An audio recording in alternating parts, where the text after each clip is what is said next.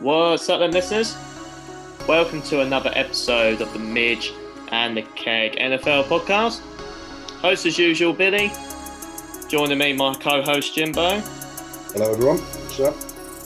And today we have joining us for Cincinnati Bengals episode of off-season talk, we have the unofficial Bengals podcast. Joining us today, how are we doing, sir? Great to be on, Midge and the Keg. I'm very excited to talk some Bengals with you guys. Awesome, good stuff. I'll just let you introduce yourself in terms of your page and all your plugins, everything else like that. So I'll let you have the floor there. You go for it. Yeah, so anyway, my name is Frank LaPlaca, and I am the host of the unofficial Bengals podcast. And you can find it at Cincy Bengals Pod on Instagram and Twitter. So that's the way you find the show. Go check it out. I'm sure if you like the Bengals, it's going to be a fun show for you to listen to. Awesome. Good stuff. Right, so we'll go straight into it for you, Frank. So this season for the Bengals, obviously coming into it, you had you had the number one pick, Joe Burrow being your pick for that one, hoping to be your quarterback for the future. A little bit up and down. I'd like to sort of say what I saw of the Bengals last year. You had quite a few injuries, just sort of up and down the roster. Obviously, Joe Burrow being that main one with quite a significant knee injury in week 11. Obviously, he did show some promise. He's obviously a rookie. You're obviously going to, he is a building project for you guys. Obviously, I'd hope he'd like to turn out well. He looks to have a lot of promise about him. Obviously, that knee injury, knock on wood, he'll recover nicely from that and not have it too plague him too much. Obviously, finishing last in a very, very, very tough division. I think obviously other than you guys, the Browns, the Ravens, and the Steelers all got into the playoffs. Now, how do you think, I'll just sort of go straight into it, how do you think the season went as a whole? Obviously, not what you're expecting, but obviously, when you're losing Joe Burrow to injury, it was never going to end up well for you for that one. Yeah, actually, good question. So when the season started, we had a whole bunch of free agents that we signed. And truthfully, most of them ended up getting hurt. So that kind of defeated that whole effort that we made in the offseason. And, you went into it with Joe Burrow being a highly decorated college quarterback. I watched the film on him. You analyzed his game. It looked like it was going to translate to the NFL, but there was still that big mystery. So the season starts. We played the opening day game. He looks a little wide-eyed for that first half. And you're like, all right, you expect him to come out of the gate like that because he had no preseason. But then the second half of that game, the lights started to go on against the Chargers, and he led this drive at the end of the game, which almost had them win the game. There was a missed field goal. And you realized, wow, this guy might have it. So that was the kind of season that it was. Going into it, you just didn't know what to expect. And then once it started, you were like, wait a minute, this guy can play quarterback. And he just continued to get better and better week after week. And, you can almost associate it to what the Chiefs went through in the Super Bowl. You had Joe Burrow running for his life, and they were making that kid throw the ball constantly. So it was a really tough hill for him to climb. And, we saw what happened to Mahomes in the Super Bowl. I mean, he was getting eaten up because his offensive line wasn't performing. And that was a lot of what we saw out of Joe Burrow when he was in there. So the season started to turn around for us because he was getting better and better. He was kind of carrying the team by himself at that point. Joe Mixon had went down, and it looked like, there was a time there where I was like, we might be a 500 team this year, the way it's looking. And, you start drinking the Kool-Aid thinking maybe we'll make the playoffs. I know I was a little premature. And then, a couple more losses came, and then he got hurt against the Redskins, and everything just kind of turned around at that point. And it was a little disappointing that the team couldn't really pick it up after he went down. And, that was kind of the story of the season. You go in with a little mystery because you have a new quarterback, a lot of new players. Then you have this point in the middle where you're like, we're going to be good. And then you have that devastating injury. And then, you realize that this isn't your year. And the teams in your division ended up really playing well. And like you said, all three of them went to the playoffs. So it was a tough division to be in, and a tough thing to overcome with your franchise quarterback going down like that. Yeah, I think it's positive signs that he actually did sort of have some good games. And like you say, he's running for his life a lot of the time. So, that's positive going forward. Looks like he's going to be a guy for the future. I think now it's just sort of rebuilding around him, making sure he's got some protection, maybe get him a nice weapon to work with. I think that's probably, how you're going to be going forward. Yeah, that's exactly it. I didn't mean to interrupt you on that, but I mean, we saw that T. Higgins is an actual player, and rookie wide receivers have a tough time adjusting right away. And you saw it, after a handful of games, the light went on for him as well. So, in the first and second round of last year, we have two players that should be with us for the long run. Yeah. I mean, that's all you want for a draft, really. If you can pick up your franchise quarterback. I mean, it's early days to be calling him that, but he's obviously shown the promise for that, and a nice weapon for him going forward. That's a good draft. And they were a little reckless with Joe Burrow, because the game that he got hurt in against the Redskins in the first half. Now remember, they had a suspect offensive line the whole year. He was amongst one of the leaders in getting sacked. And in that first half against the Washington football team, he threw like 30 some odd passes in the first half. And that goes to the coaching. That's a little reckless when you you have a bad line, but you still just say, I want to win the game at any cost. And the only thing that's working right now is Joe Burrow throwing the ball. So, hey, we're going to have him throw the ball 30 some odd times in the first half. So, that wasn't the right move, in my opinion, if you're going to think of this guy as the long-term answer. Yeah, I think, obviously he is your asset. You don't just spend a number one pick on anyone. As much as you needed a quarterback, all the signs point to him. Like you say, that there is strengths and signs that can point to Joe to being a franchise guy. So you're sort of looking at it like that, of how that can play out. The one question I will sort of ask, obviously going into sort of keeping on the recap sort of situation for the season, because I've seen a couple of sort of Bengals forums that are sort of got to point the words correctly. Maybe, I suppose, I'm trying to think the saying. I can't think of one. So I'll just sort of get to it. So it's more about Zac Taylor, obviously your head coach. Do you think, like you say, there was a couple of questioning calls, obviously, that game where Joe did get injured. Obviously, like I say, I didn't realise that around 30 times in the first half. That does go back on the coaching. But do you think Zac Taylor and the rest of his staff are still going in the right direction? Do you think that's the best way they can keep going? Then you should give them a little bit more time, or do you think a lot of Bengals fans are going to get a little bit more frustrated if they're not going to see some results moving forward? Yeah, I think Bengal fans are a little frustrated with the coaching staff. And, Zac Taylor is a great speaker. He's a very positive guy. He's very intelligent. He's got a good football mind. So, those things, you start thinking, all right, this could be the guy to build this with.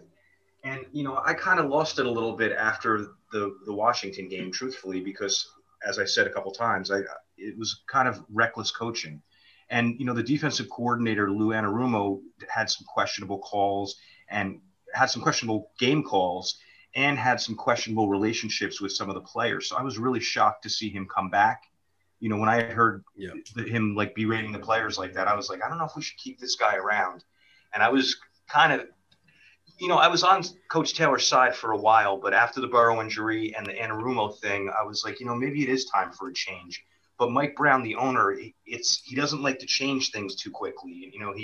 He has a lot of patience. I guess that's the best word for it. Yeah. So he's going to be patient with this coaching staff, and I guess they have one more year to prove it.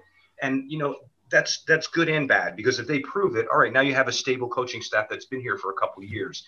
If they don't improve, now you're ripping it apart again. And now, 2022 might be a rebuilding year. So we're really rolling the dice with this coaching staff. I hope it pans out. I really do like Coach Taylor as a person. But, I guess time will tell.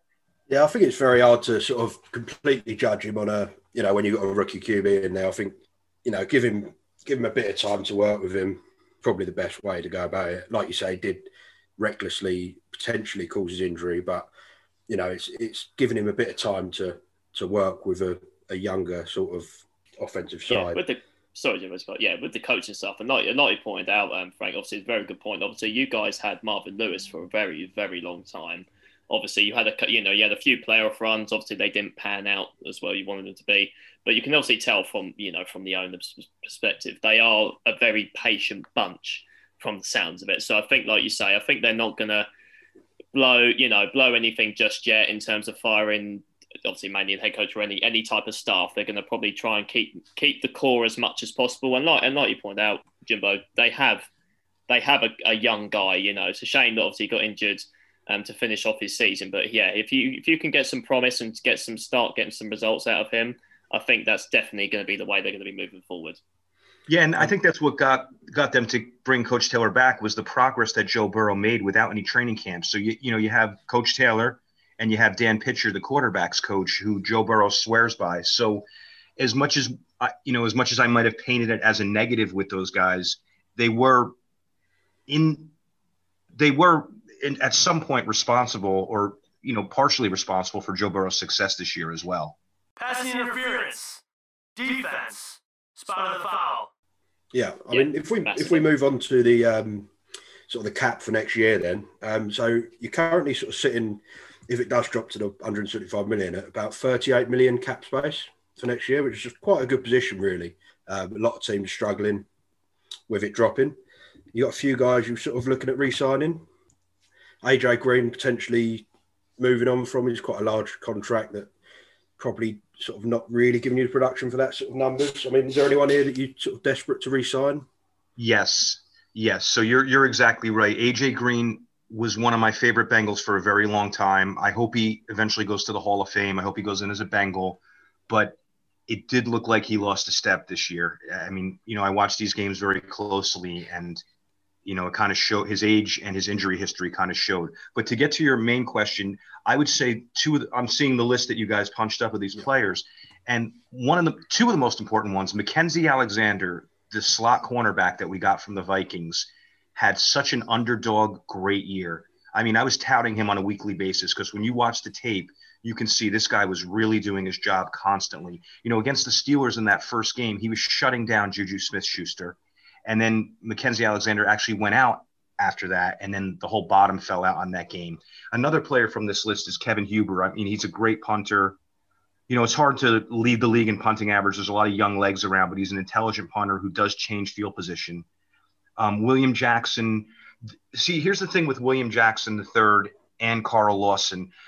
The Bengals are very loyal to their own, so they like to re-sign their own guys, especially guys that have been in the system for a while. So I firmly believe that they're going to overpay for William Jackson and Carl Lawson this year.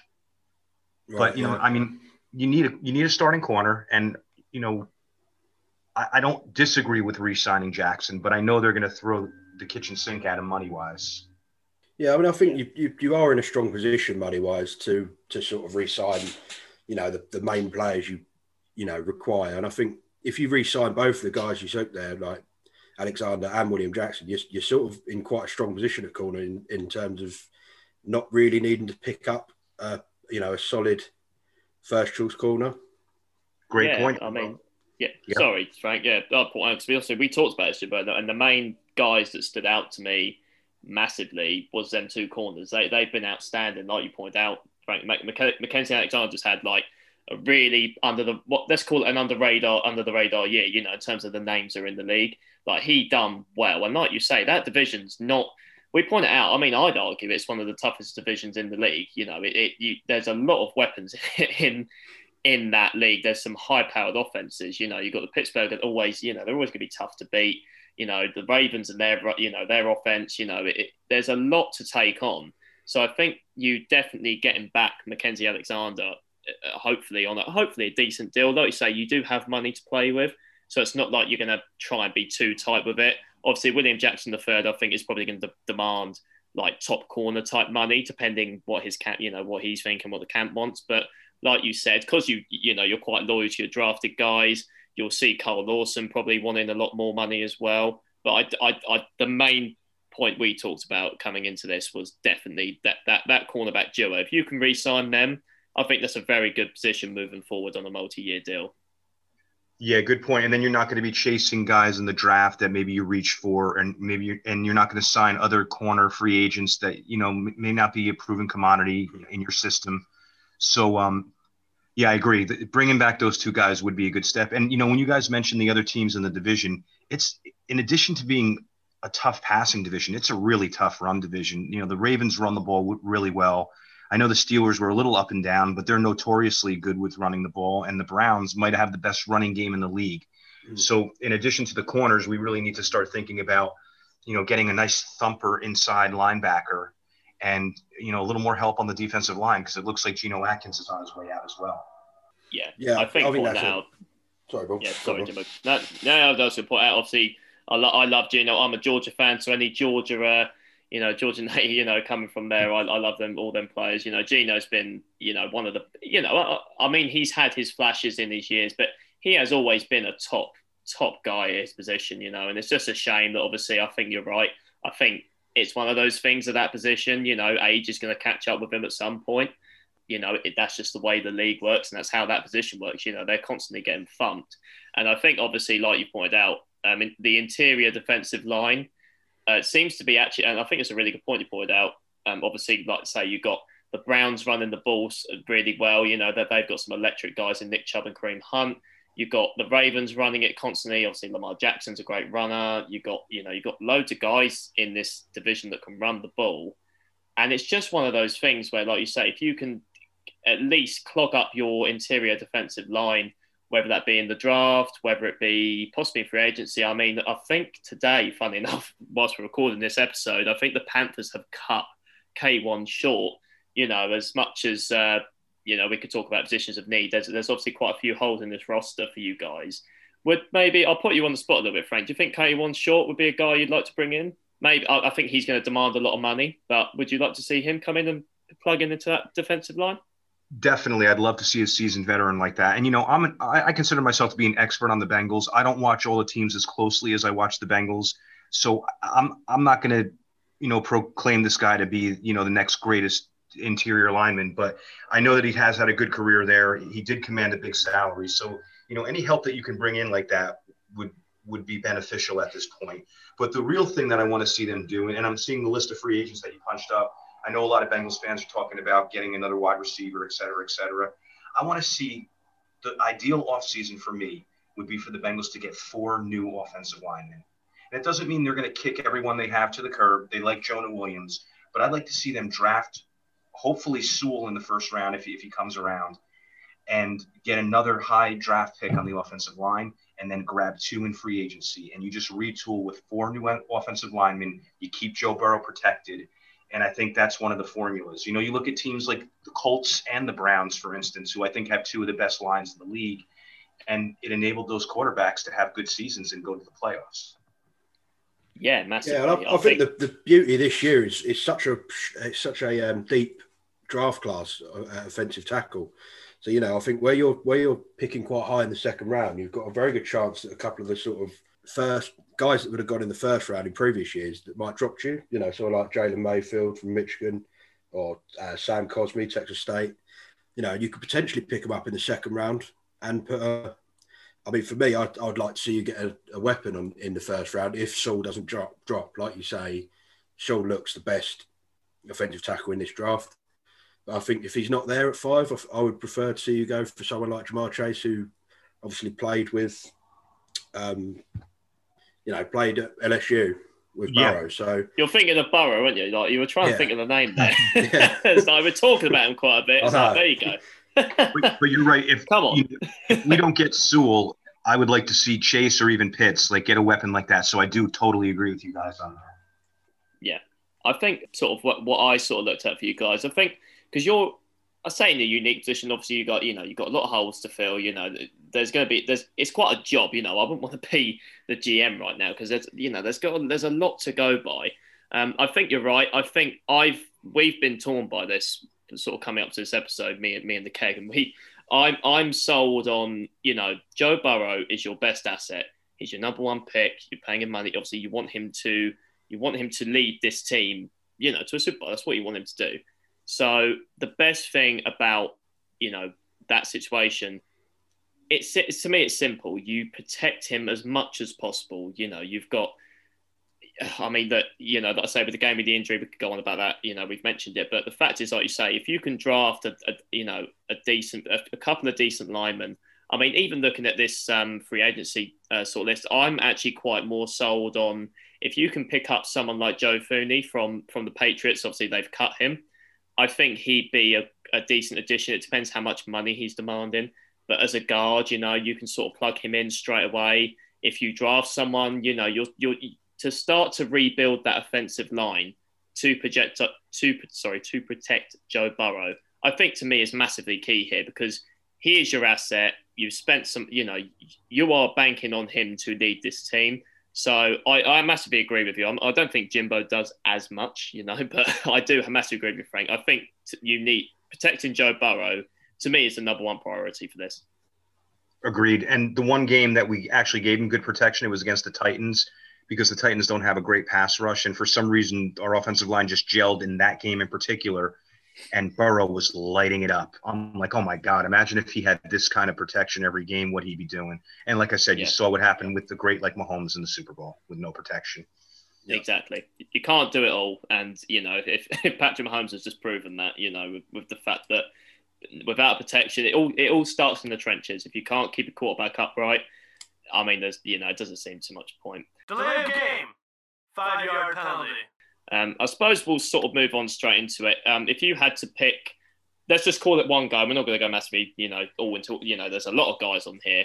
Obviously, you've got a lot of, there's some decent free agents this year because as much as you were pointing out, Jimbo, with the wide receiver option, obviously it'd be nice to get Ja'Marr Chase in the draft or possibly Devontae Smith, depending what you want to do at number 5. But, I've pointed out the argument that there is a deep wide receiver free agency class this year. You've got some guys that are going to want to demand big money. But like we've pointed out, obviously with the cap situation and the cap issues of what's going to happen, teams are going to have less money. So you're going to get guys that should potentially get more money that won't get as much money because obviously of the market and how much money is left available for each team in the league. I mean, would you like to see maybe you pick up like a cheaper guy as a wide receiver, or would you maybe like to see it more in the draft? I think I would rather draft a young receiver than grab, a guy from the list that I'm seeing in front of me. I mean, Will Fuller is interesting. Sammy Watkins even, but I think those guys are going to want more money than we're willing to part with at this point.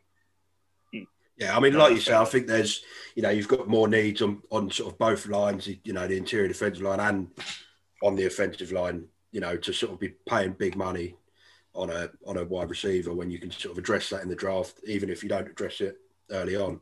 You exactly. pick up a nice Boyd and Higgins, although, people claim that neither one of them is a number one receiver, but Boyd and Higgins are very productive.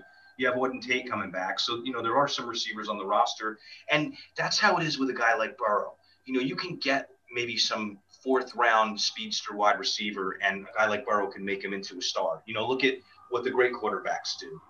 Anyone who played with Tom Brady was very productive. Mahomes has a stable of productive receivers that maybe if they were on other teams, some of those guys wouldn't be, as big as they are right now. Yeah, I think that's a good point.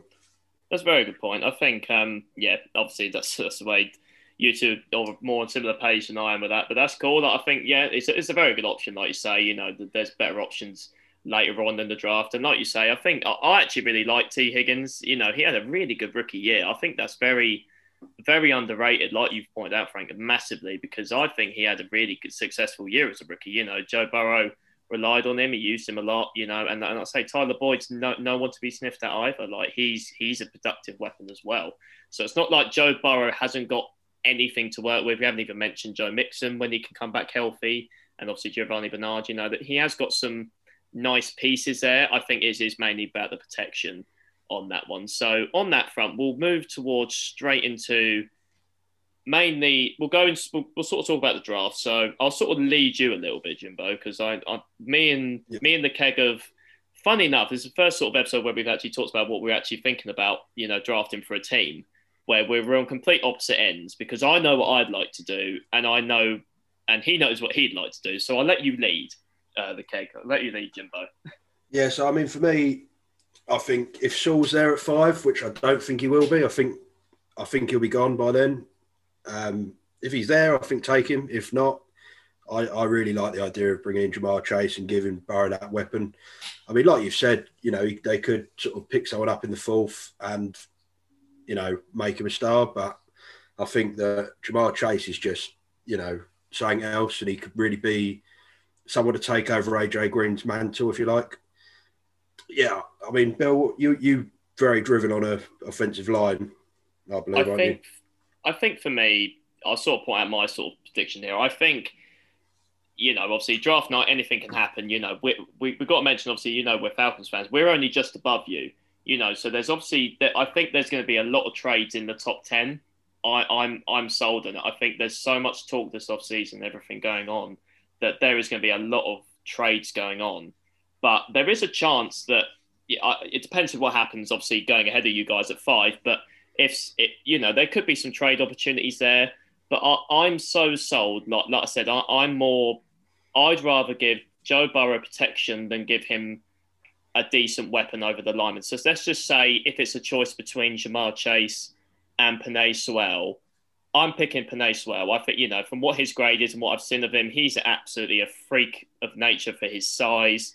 He could protect Joe for probably 10 plus years. You're talking that type of player. As much as I like Ja'Marr Chase, and obviously Joe used to play with him, that's obviously something that I think the GM's going to take into consideration, obviously, if them two are there. I'd like to put you on the spot a little bit, Frank, so we'll obviously go into what you would like to do in the draft. But if Ja'Marr Chase and Penei Sewell are there, out of a flip of a coin, who would you take? 100% on Sewell there. And, the fringe benefit to that is that now you have this left tackle that is relatively cheap for the next 4 or 5 years. If you try to get a left tackle in free agency, you're going to be paying lots and lots of money. But, if it's a first-round draft pick, he's going to get a couple million, but it's not the same as having to fill that hole in free agency. So I'm definitely behind getting an offensive lineman over anything in the first round. Yeah, I mean, are you open to sort of trading down if Sewell's not there and sort of picking up a different offensive lineman? I mean, say Sewell goes, you've still got Chase there. I mean, are you happy to trade down and sort of, give yourself a little bit more to go after some more guys? That's a good idea, and it can have its benefits, but I almost feel like in any draft you have those top of the draft guys, maybe the top 5, 6, 7 guys that are elite, and then there's a little bit of a drop-off normally. I haven't studied all the draft picks that came out this year, but when you're picking in that top 5, I like to sit tight unless they throw a king's ransom at you. Yeah, I think that's very fair. I think that's what we particularly want, and we're only just above you, so I think it's going to be quite interesting on draft night of what actually happens. I think one sort of name I'll point out at you, obviously you mentioned how important, obviously, to get someone on this linebacking court, to give that, at least give Josh Bynes someone to work with. I think that could be, you've got to build that sort of middle of the field quite well for defense. Micah Parsons from Penn State, I mean, he's outstanding. I've watched some of his tape, and he is 100% a top 5 talent. He's in a lot of into big boards. He is top 5, just maybe out of, like, he's that type of player. I mean, I'd even thought about it if we could draft him, depending on what happens at 4. But if he's there, do you think he'd be a nice option, or would you rather take maybe a linebacker come second round, probably further on in the draft? Yeah, well, that's been our history. We take linebackers in the 3rd, 4th, 5th rounds and hope they pan out, and we've really had problems with that. So, and I just started seeing tape on the player that you mentioned too myself, and he would be a nice addition there. And I don't know if Bynes is coming back next year either. And the 2 guys we drafted last year look to be more 3rd down linebackers. So we are going to need some help in the middle, and I don't think you're going to get that in the 3rd and 4th round. So it's either grab him early if it falls that way, or try to get it in free agency. Yeah, I agree with that. I'm not sure how you feel on that, Jimbo, but I've talked about, I like Parsons. Parsons is one of my favourite prospects in the draft. I've mentioned that a lot of times. I've even mentioned possibly pending what happens with Atlanta, they take him at 4. Like, how do you feel about Parsons in the middle, Jimbo? Do you think it could be a better option for them? I know you're sold on the wide receiver, but yeah, I think it's an option. I think you could address it in the second round. You're high up in the second round. If not, it all depends who's there, really, doesn't it? At the end of the day. Yeah, it's a difficult one to sort of go by. Anything can happen on draft night. I think it's going to be one of the most excited drafts in a while. I hope I haven't given it the kiss of death there, because I'm hoping for a good night when that happens on, especially in the first round. Sort of, maybe not, I was sort of saying, I'll put you on the spot a little bit, Frank. So what we've sort of done, we've sort of asked people about what their best options would be. So if I had to give you, if you had a choice of free agency, if you had to pick the one guy that you would like to pick up in free agency, and also what you would like to do at 5, what is your dream scenario for going forward with the Bengals in this one? If we don't get Sewell with the 5th, and I know this is a little bit of a reach, but Trent Williams, I know he's 33 years old, but he's been playing well every place he's been. He's just a solid player. I think you can get a guy in like that, and for a couple of years he can protect Burrow's blind side, almost like Andrew Whitworth when he left the Bengals and went to the Rams. You know, they went to the Super Bowl with Goff there, and a lot of it was because of Whitworth protecting him. And Whitworth leaving the Bengals coincided with us not making the playoffs for a bunch of years. So, you know, I understand the importance of a left tackle. I'd rather go for the young one, but if not, let's get a veteran that is proven at that position. Yeah, I think that's a very good point. You know, we've mentioned Trent Williams coming when we talked about other teams that need a left tackle. Like you say, as much as he's an older guy, he is 100% probably worth that money. If team is going to give him maybe a 1 or 2 year deal, let's call it, you know, obviously he's going to put up in age. I don't think teams are going to chuck a massive multi-year deal with him, but he is 100% a valuable option to pick up as a guy. Because like you say, wherever he's gone, he's done well, you know, and I think someone like a proper veteran on that offensive line can help rebuild that as a strength as well. I think a lot of people don't take the veteran leadership into account. You know, you've got some veterans on a team that can really give some leadership into younger guys, depending whatever position group they're in. I think, especially on your offensive lines, like you said, if you have your dream scenario and you'd like to see Cincinnati basically rebuild it from scratch, bar Jonah Williams, I think he'd be a fantastic option there. You'd have Jonah Williams and then Trent Williams, both Williams at bookend tackles. I think that's a very good stepping forward. I think Joe Burrow will be very happy come whatever happens on free agency night on that one. Agreed. Yeah. Should we move on to some way too early predictions? Yeah, we're going to have to. I mean, it's one of those, we've done this for every episode, Frank, so we're going to have to ask you. Obviously, it's way, way, way too early. Obviously, it does depend what happens on draft night. It depends what happens you guys do in free agency. But in terms of looking for next year, if everything goes well in terms of free agency, what you'd like to do in the draft, and also if Joe Burrow can, knock on wood, stay healthy, what can you see your Bengals achieving next year? What can you realistically see as their record for next year? Well, I always joke around when someone asks me to give a prediction because no matter what they look like, no matter who's on the team, I always say 11-5. So I'll start by saying 11-5. But you know, I'm probably a little crazy for saying that. I think a good year would be to get Burrow back and to have him not be shell shocked and afraid to step into throws and, you know, like skittish when people are around his legs. You know, if he can just come back with confidence and play like he did this year, you know, a 500 year would be good for us. You know, it's going to be tough surpassing those teams in our division. We have to play them twice, but Pittsburgh looks like they might be on the decline. And, you know, Cleveland's always a big time rival. So let's say best case scenario, you know, they get a couple big free agents. They rebuild the offensive line. Burrow's healthy. I can't go too low on their wins. I mean, I'll say 8-8, 9-7 at this point. Yeah, I think that's very fair. I think, you know, I think your main problem is the toughness of the division. You know, you've got some very difficult sides to beat. But I think if you're right, if you do get them guys in and give him the protection, last season you were well on the way to sort of getting 8-8 at one point, you know, before the injury and stuff. And I think that's probably a fair place to aim. I'm going to sort of have you a little bit lower on that, just on the base of your division, sort of like a 6-10 mark as a, you know, an early prediction. But it's way too early to say, like we say. Yeah.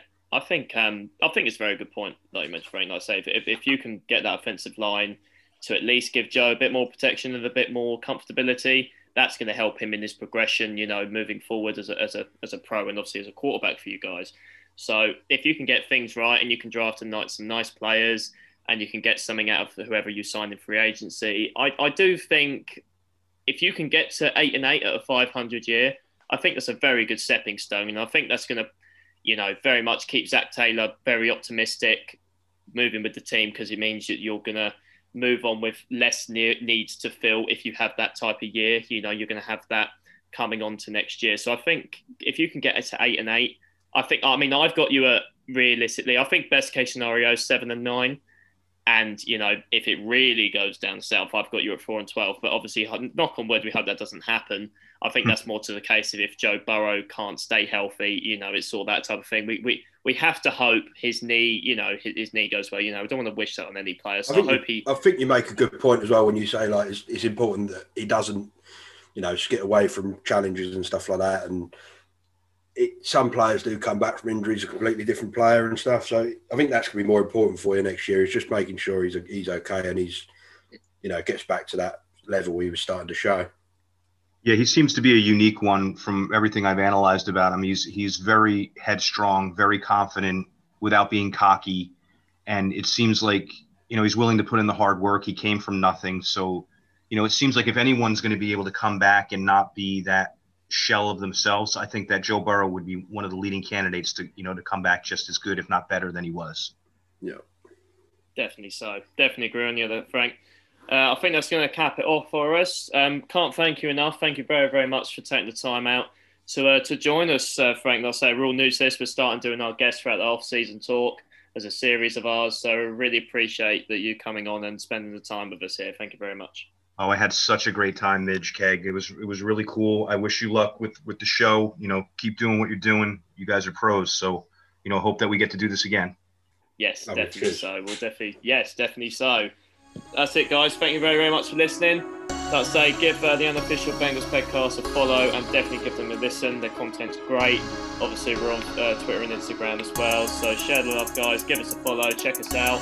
But for now, thank you very, very much. We'll catch you next time. Stay safe. Take care. Catch you soon.